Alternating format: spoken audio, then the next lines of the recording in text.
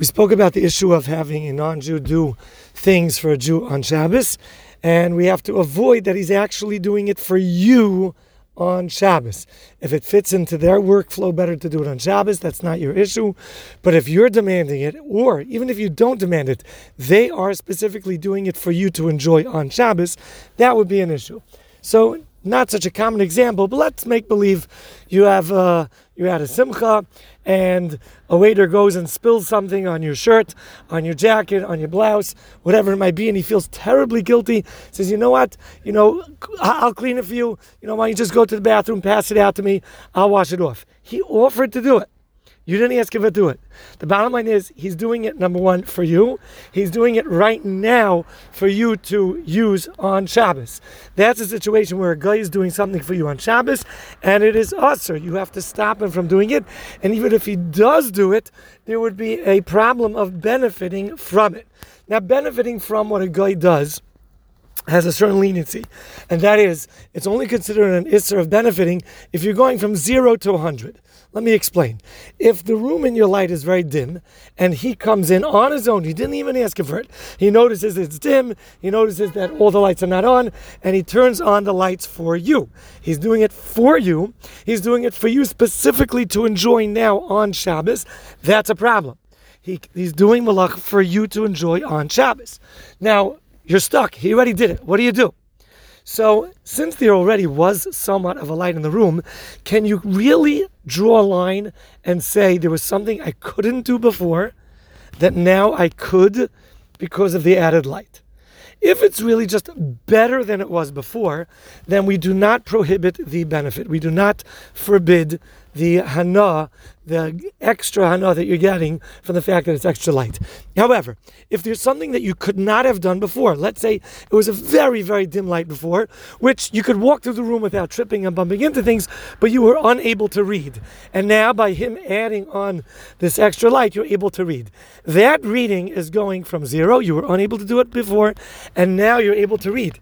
And that is considered a benefit that is usher to take from the guy when he did this for you on Shabbos. A leniency would be, again, let's say the room is uncomfortably hot. You're able to sit and eat in the room. You're able to spend time with your company in the room, but it's uncomfortably hot. A guy comes in and turns on the air conditioner without being asked. He's doing it for you. He's doing it for you to benefit and enjoy on Shabbos. It's not because it fits into his workflow. That becomes a problem. You got to stop him from doing it initially, and if he does do it, you cannot have benefit. The only thing is, there's no real clear benefit because anyway you were able to be in the room, it's just that it was uncomfortable. So therefore, again, you would be allowed to stay in the room and enjoy the comfortable air conditioning. Let's say a guy is supposed to deliver food for you on Friday and it got late. And it's Friday night. We had this story. There was a simcha around the corner where they were having a Shabbos Shabbat brachas, and the delivery of all those delicious miniature cakes for desserts. The desserts cakes did not arrive on time. It came on Shabbos. Friday night, in the middle of the Shabbat brachas, the truck pulled up, and these goyim came to deliver the miniatures. Now that's a problem, because now they're delivering it on Shabbos for you to enjoy and eat that food on Shabbos. And that becomes a problem where you would not be able to benefit and eat from it on Shabbos.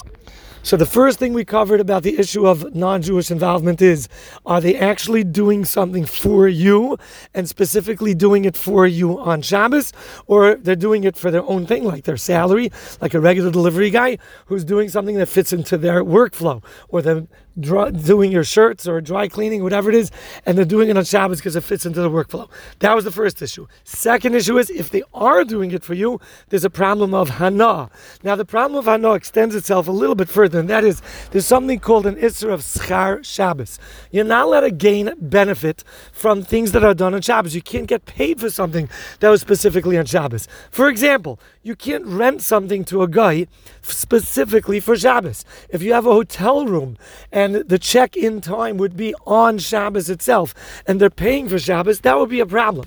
So that's called schar Shabbos. If he's renting a car from you specifically on Shabbos, even if you work out everything else that it's not a problem, you can't take that money, that's schar Shabbos. This is very common when they get to babysitting and waitering on Shabbos, where no malach is being done, but the service being offered is going to be paid for a service that's done on Shabbos. To avoid that, there's a concept of havla, which we'll speak about in the next time.